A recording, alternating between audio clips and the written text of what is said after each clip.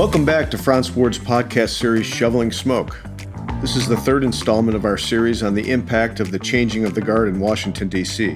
I'm Chris Kaler, a partner at Franz Ward, and I'm hosting today's discussion with my colleague, Matt Kadish. Welcome, Matt. Thanks, Chris. It's good to be here. We're now over 2 months into the new presidential administration and life with a newly elected Congress.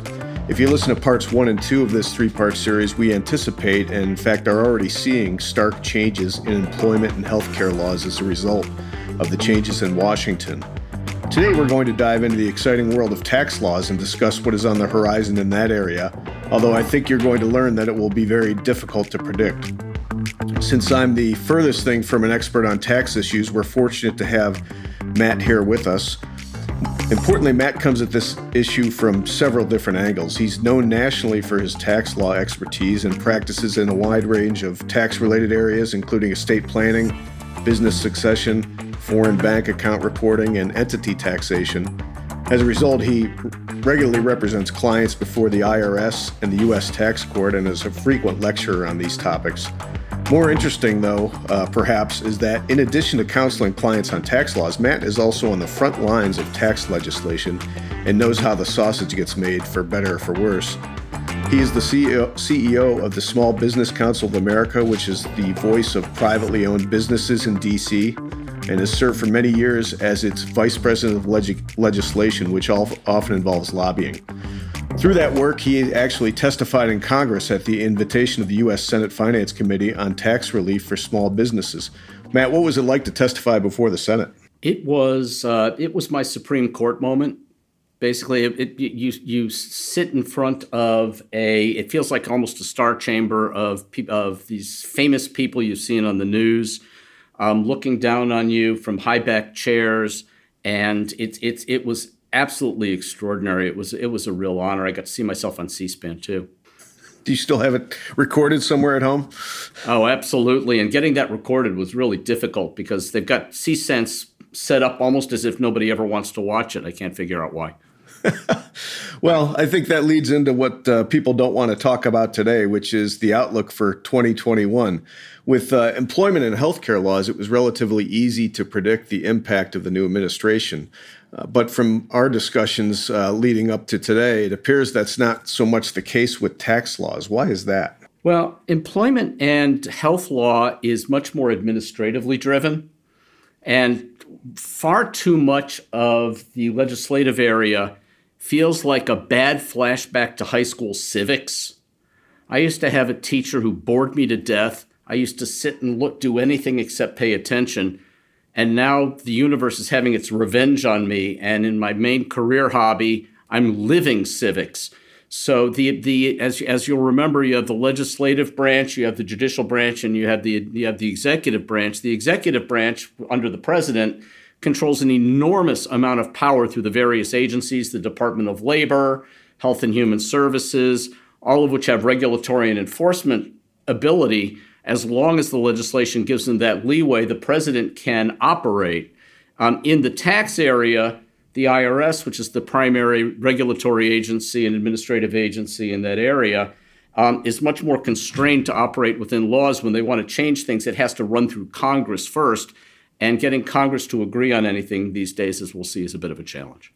So it sounds like things are particularly difficult given where we are today. Where are we today? Well, that's a very, very well-phrased question, intentionally or otherwise.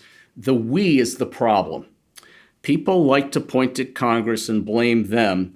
Let's go back to this bad memory civics lesson.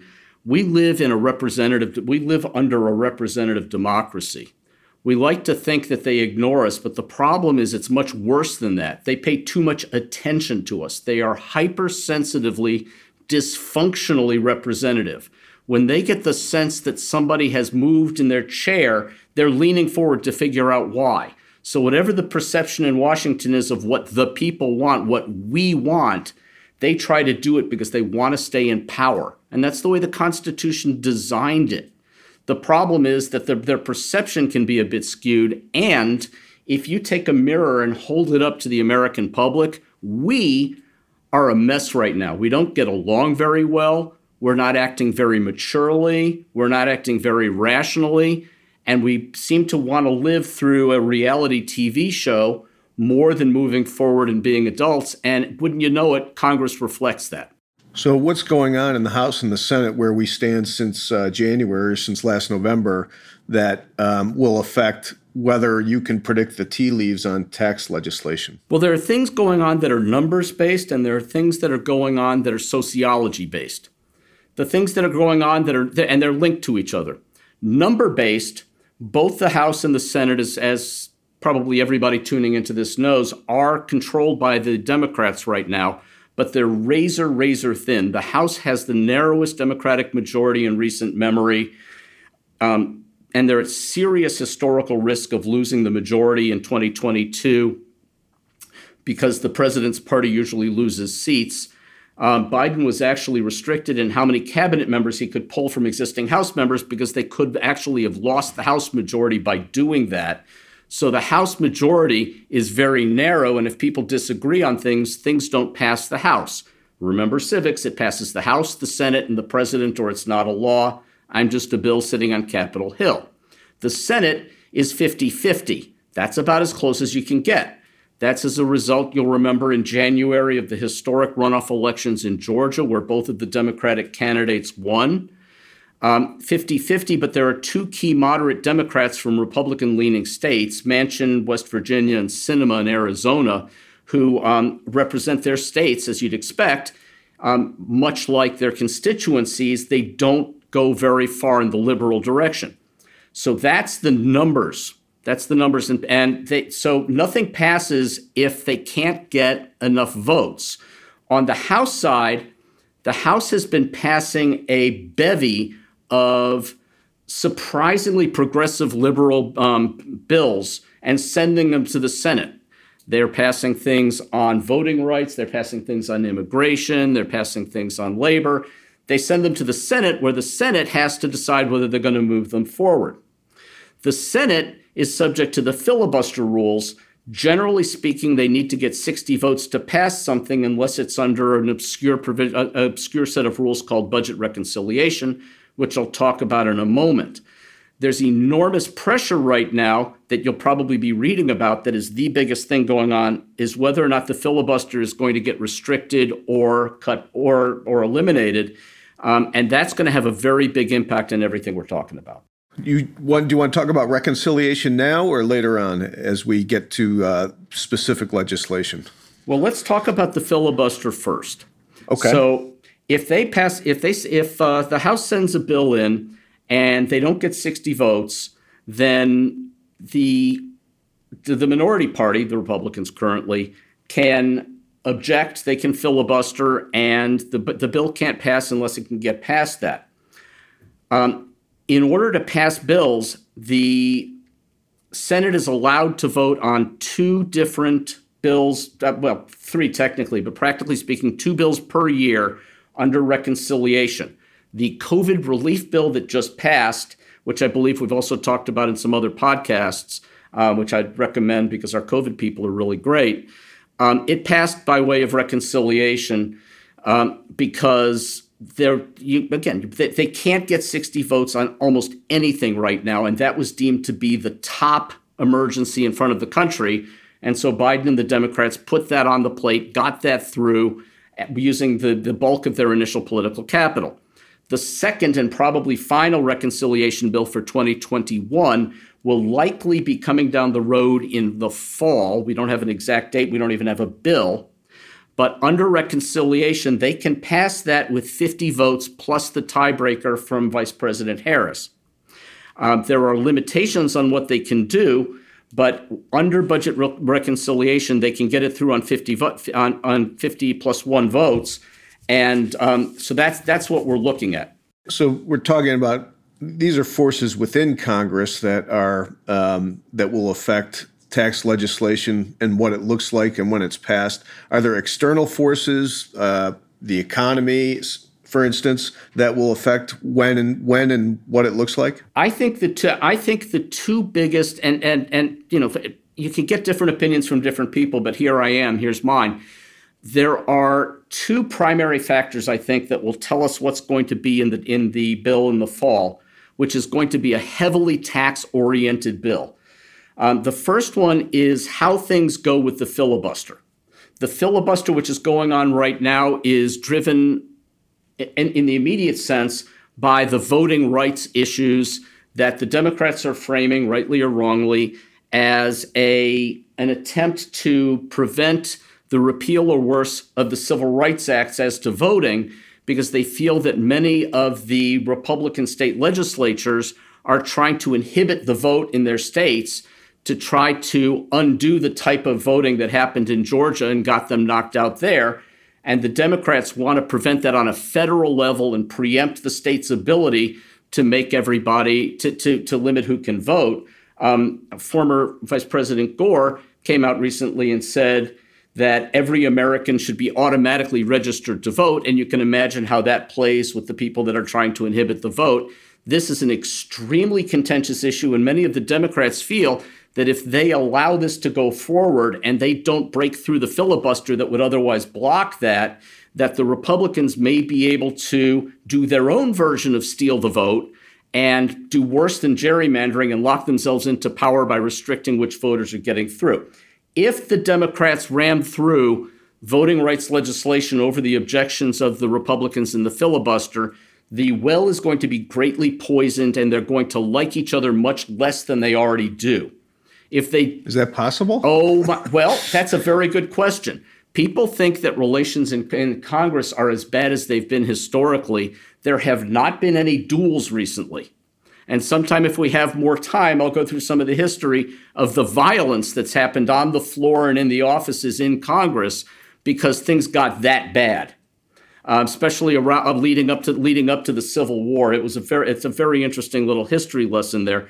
But if things get worse, the Democrats are going to really tack left.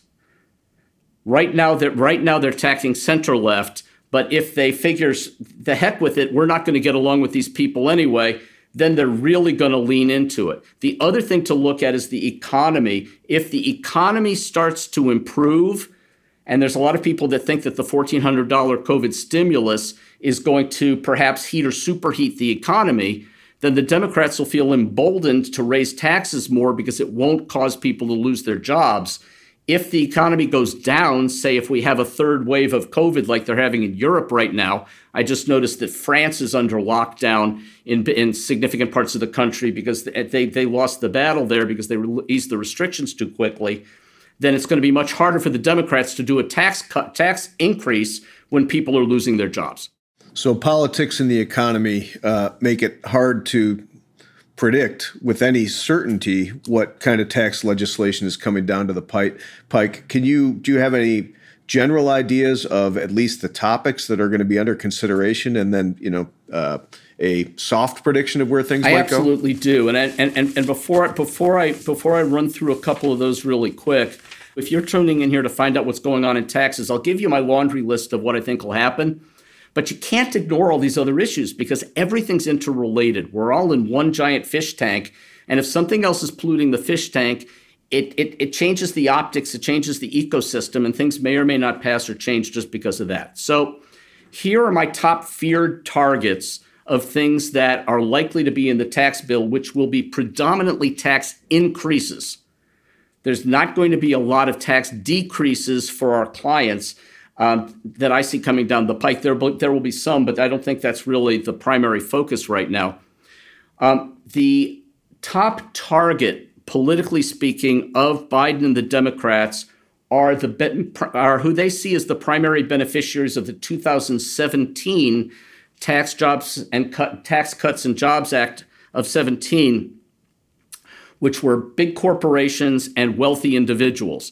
They defined wealthy individuals on the campaign path as individuals making more than $400,000 a year. These things can change, but that's the talking point. For those individuals, ordinary income rates could go back to the pre-17 rates. That would mean 35% now max, up to 39.6% max. Capital gains rates could go up from 20% all the way up to the 39.6. That would be a doubling of capital gains rates. They initially said that would only be for individuals making over $1 million, But if they hate each other, watch them tack left. It'll go down to $400,000. We don't know. It's very fluid. On the corporate side, C corporations currently pay tax at a very low 21% historically, which the 17 Act lowered for international competitiveness purposes. The Democrats think that's a giveaway to big corporate America. They want that back at 28%. That's a very large percentage increase. Section 199A, which was enacted to try to help our small business clients, S-corps, partnerships, LLCs, flow-throughs, and sole proprietorships, with a 20% deduction to try to bring parity with that lower C-corp rate. They very much want to get rid of that. They say that may only be for owners that are earning over $400,000, but there's forces that want to do worse than that. The other big area to watch for is the estate and gift tax area. There's a lot of talk about the unified credit and the rates in the estate and gift tax, which I'll get to in a second. But before we get to that, the biggest issue by far here is that Biden wants to repeal the step up in basis. And for those people who aren't tax oriented, when you sell an asset, you pay tax on the amount you realize minus what you paid for it, the basis. It's called the adjusted basis. So if you didn't have any gain, you don't pay any tax. If you have stock, for example, that you bought for $100 and you sell it for $1,000, $900 of gain. Now die with that stock, and it gets a basis step up on your date of death, and your heirs take it at a $1,000 basis. No gain. It erases the gain. It's like a gain eraser. Biden wants to get rid of the gain eraser. And there are policy reasons for doing that, but that, in the view of the Small Business Council and many others, is an enormous tax increase on small businesses and regular people. It affects everybody, not just the wealthy, and is a terrible, terrible idea. If they want to raise money, they should do it from the people they're trying to raise money from. And I just don't think they understand that. So we're going to be fighting that. Watch for that and come join us in that crusade.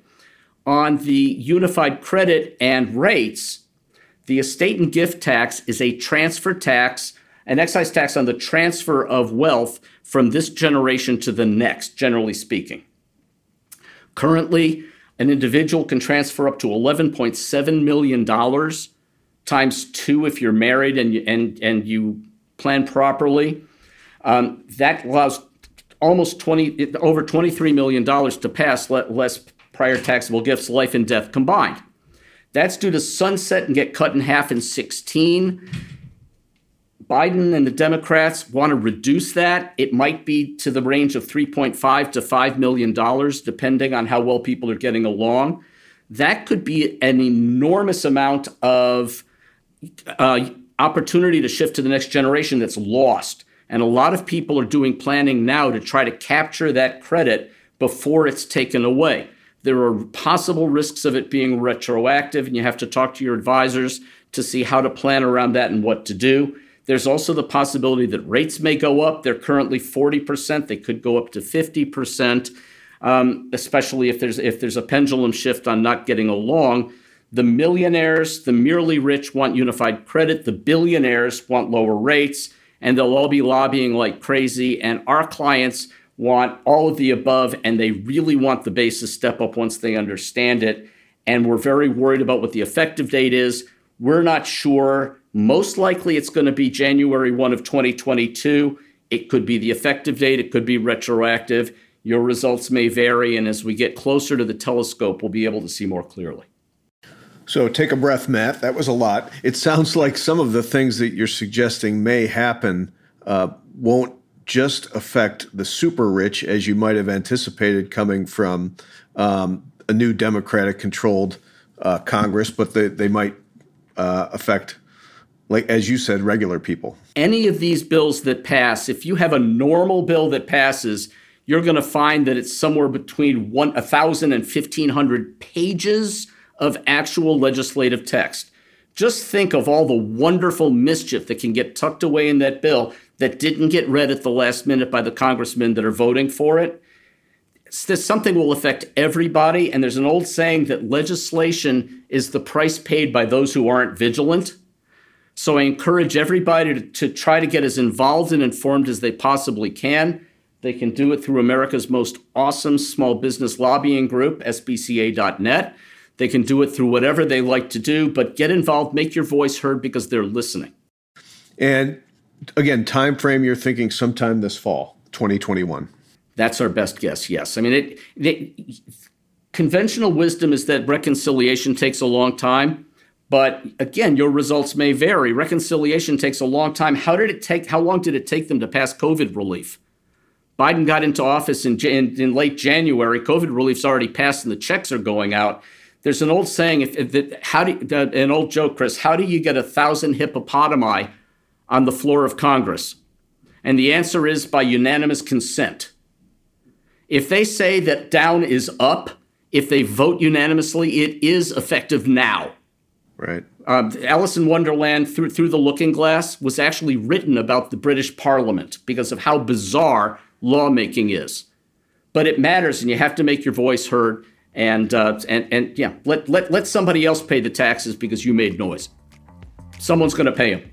So our goal for each podcast, Matt, is to give listeners a couple concrete takeaways. I think I know where you're going to go, but what do you have for our people today? Get as informed as you can. Plan now. Okay. Thanks, Matt. As always, you take what many believe is a dry topic and make it accessible, understandable, and even entertaining. So to recap, most importantly, get involved now, but talk to your advisors and plan ahead. You can start planning now for something that's going to happen 2 or 3 years from now. Start laying the groundwork for that. So again, thanks, Matt. That's it for this episode.